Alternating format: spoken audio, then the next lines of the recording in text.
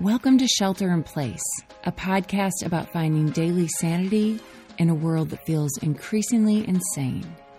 Coming to you from Oakland, California, I'm Laura Joyce Davis. Shelter in Place is taking a break from making new episodes so that we can make this work sustainable and bring you Season 2. If you'd like to help us with that, you can join our community for as little as $5 a month at shelterinplacepodcast.info. You can also sign up for our newsletter so that you're the first to hear about Season 2 and get a behind-the-scenes look at our show. During the break, we're re-releasing episodes from Season 1 that we want to make sure you don't miss. Some of those episodes are ones that we particularly enjoyed putting together. Episodes we heard that our listeners loved too. Others are ones that feel relevant to the moment we're in right now. Today's bonus episode is a combination of two episodes that were some of my favorites. They give you a little window into what things have been like here at the Shelter in Place headquarters. Some couples fight about money, or parenting, or the right way to load the dishwasher, or where to clip your toenails. My husband Nate and I fight about those things sometimes too. But one of our most contentious points of conflict is one you won't find in marriage books or talk about with your therapist, although maybe we should have. The recurring fight that defined our marriage for at least a decade was hair. Let me give that some context. When I met Nate back in 2001, I was a senior in college at the University of Wisconsin. I'd just gotten my heart broken by the guy who lived across the hall from me.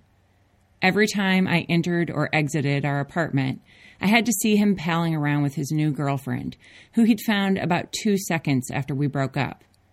I was feeling pretty cynical about love.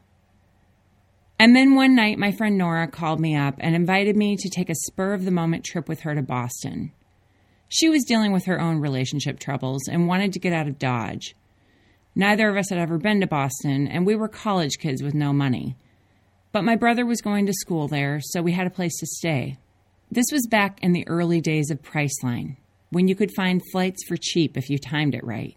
She'd found a round trip from Chicago to Boston for just $80, but we had to decide fast.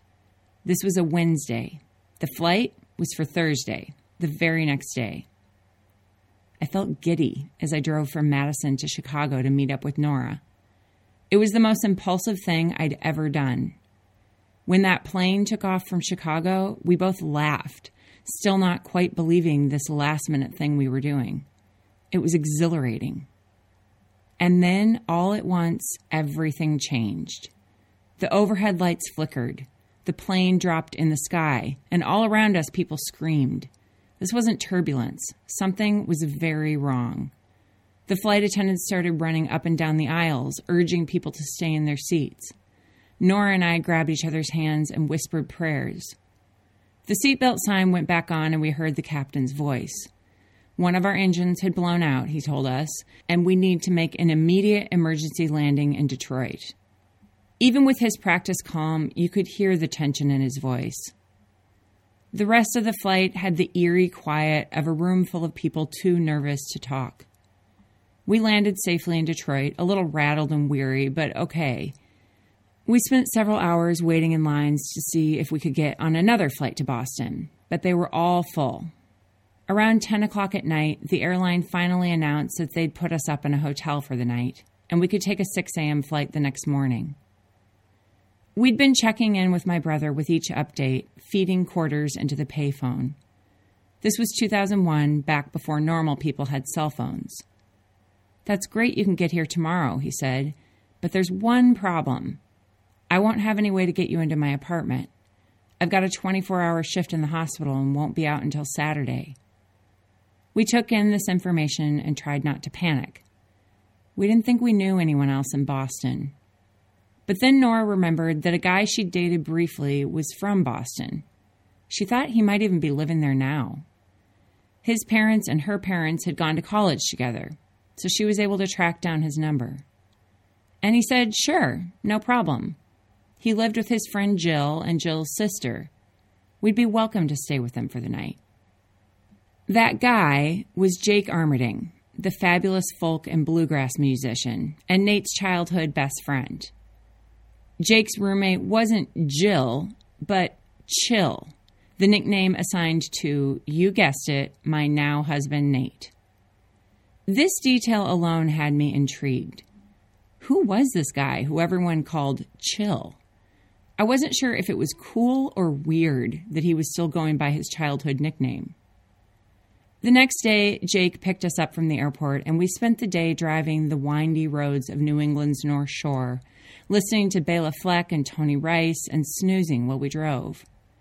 Jake and Chill had grown up there, and though I was exhausted from not sleeping much the night before, it was a comfort to be taken care of by a stranger, to feel even in this new place strangely at home.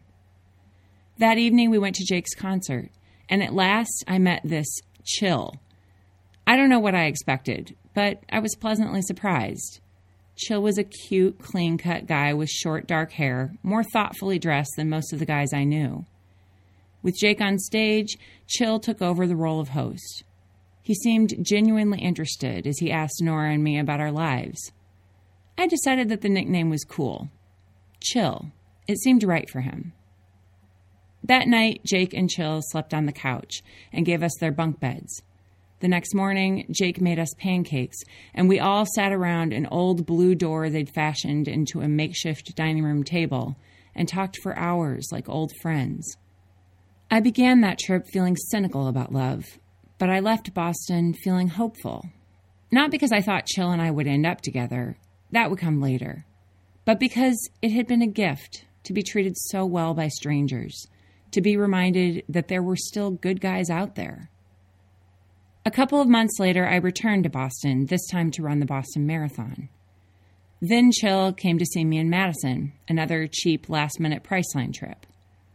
By the summer, we were together, planning a future together, even though I was getting ready to leave for a year of volunteering with at-risk youth in Australia. That year, we fell in love, even though we were on opposite sides of the globe. The only computer I had access to was one shared by a team of 11, so my emails were frantic and unchecked, typed out as fast as I could manage during my 15-minute daily slot. This was before Skype, back when long-distance calls from the payphone down the street were expensive and required a calling card that would always run out too quickly. Mostly, we got to know each other through letters, which we'd promised to write every week, more if we could manage it. In one letter, he told me a funny story about how he grew out his hair in college, and it looked so bad that one of his friends started a campus-wide cut or curl campaign to raise money for their music fraternity. People could put money in one jar or another based on whether or not they wanted Nate to perm his long locks or shave his head. People were into it, and they raised a ton of money. For the grand reveal, Nate came out on stage with a paper bag over his head. He pulled it off, and the audience gasped in horror at his head of crazy curls. Until he pulled off the wig to reveal his clean-shaven cue ball of a head. Everyone cheered like wild. It was a story I probably should have paid a bit more attention to. I wasn't supposed to get to come home that Christmas, but my grandma was sick, and so the organization I was working for made an exception. The day after I landed in Minneapolis, I went back to the airport to pick up Chill, who was flying in to spend Christmas with my family and me.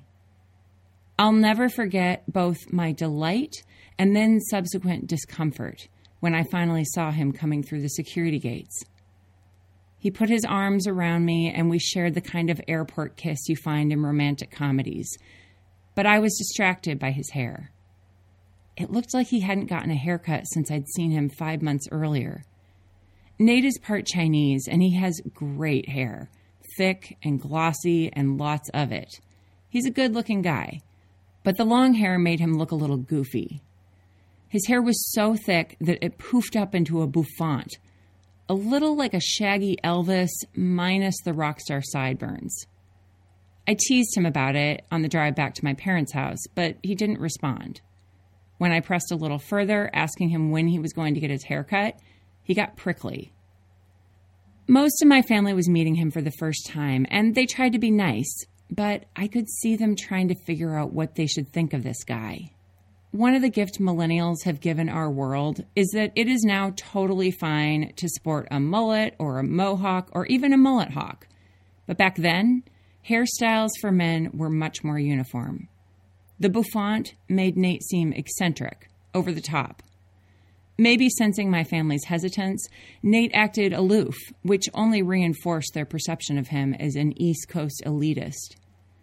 My family had scheduled someone to take family photos that Christmas, and since Nate was there, he was going to be in them.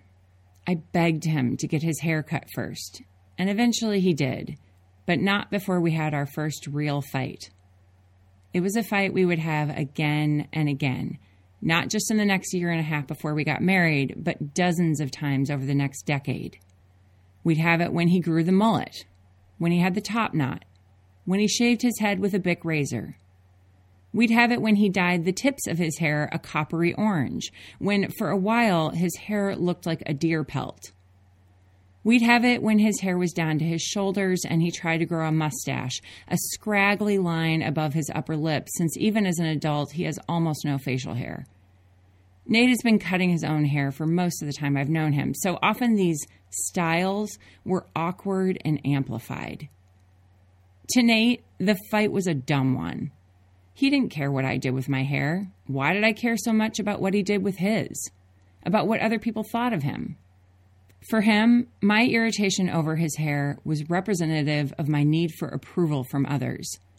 Why couldn't I just accept him for him, no matter what his hair looked like? I would argue back that it wasn't just about hair. It was about honoring me. I got dressed up for him all the time. Couldn't he do the same for me? Didn't he want me to be physically attracted to him? And anyway, first impressions did sometimes matter. We were young and starting out in our careers. What if he got turned away from jobs because his appearance made him seem like a slob? My family adores Nate today, but it took them a while to get over the impression the bouffant left with them. We go back and forth over the years. Sometimes I would browbeat him into a haircut. Sometimes I'd throw up my hands and give up. It was a touchy subject between us for at least the first 10 years of our marriage. I can't pinpoint the exact point when we stopped having that fight. There was no grand revelation, no moment when we finally saw eye to eye. But we don't have that fight anymore. Maybe it was just the slow evolution of our relationship, of realizing over time we were better off as allies than adversaries, that no matter how much work we put into our marriage, there would always be things that annoyed us about each other. There would always be things about each of us that didn't make sense, that were a little ridiculous. Can Nate explain why it drives him absolutely crazy when the shower curtain is left open instead of pulled closed? I'm sure he can, though I can't tell you what that explanation is, but I bet he has one. Can I tell you why it matters so much to me that the bowls in our dishwasher go on the bottom rack and not the middle one? Of course I can. It's because they take up less room there and they get cleaner. But that's not the point. The point is that it doesn't really matter that much where those bowls go, or whether or not the shower curtain is always closed, or whether Nate's hair is growing over his ears, or closely cropped, or in a faux hawk mullet. Sometimes we just need to let the people we love do the crazy things that make them feel a little more in control. Whether you're living with someone who is driving you nuts today, or just trying to forgive your own eccentricities, my daily gift of sanity to you is this. No matter how much work we do on ourselves, or try to do on others, there are going to be things about us that are more rigid than we'd like them to be, that we feel attached to, even though it doesn't totally make sense. But what if the next time we felt annoyed at that rigidity, we saw it as an invitation to extend grace? Maybe to someone else, maybe to ourselves. Maybe it could even be the thing that makes us laugh. When Nate turned 40 a few years ago, I put together a book of photos of him. On the front page was a collage of all of his hairdos. There were many, most of them ridiculous looking. We had a good laugh. Last night, I had a dream that Nate cut his hair, that I woke up this morning to the way I like it best. Not too long, not too short. The haircut he had when I met him. The one that makes me think of Chill. It was just a dream. He's currently sporting a mullet hawk. He keeps bragging to me every time someone compliments him on it on Zoom. And yes, I know that hairstyles have changed, and maybe he's even on trend. It still looks ridiculous to me. And also, it's fine. I'll be back with more of this story right after this short break. Shelter in Place is grateful to be sponsored by Delta Wines, the refined daily drinker with a social good built in. These California wines are fresh and approachable, perfect for casual dinners at home. For every $15 bottle you buy, Delta donates $1 to fighting climate change. Buy online at winesforchange.com and use the code SHELTER to get 10% off. Nate and I got married when we were in our mid-20s, so in a lot of ways we've grown up together. We're coming up on 17 years. We've had a lot of fun together over those years. But we also know what it's like to bring our marriage to the brink of disaster and then fly over the edge into new territory. We've had some big crashes. We've done a lot of counseling, which taught us that good marriages take work, or at least ours does. Having kids has been one of the best things for our relationship, but it's also been one of the worst. What I mean by that is that we are crazy in love with our kids. We have no regrets about having them. And maybe 70% of the time when I see Nate with our kids, I think, oh yeah, I married a really good guy. He's a great dad, and our kids worship him. The other 30% of the time, when the kids are being punks or whining or fighting or putting a metal spoon in the microwave even though we've just told them that they're going to set the microwave on fire, Nate and I look a lot more like disgruntled coworkers than we do like lovers.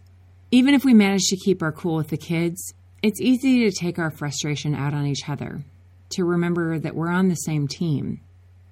This has never been more true than in a pandemic. Since he lost his job, Nate has taken the brunt of this. While I'm working on the daily podcast, he's inside dealing with one kid who leaves a sticky trail of breadcrumbs that would put Hansel and Gretel to shame and has mastered the art of dumping the contents of what she calls her tiny potty everywhere with the toilet.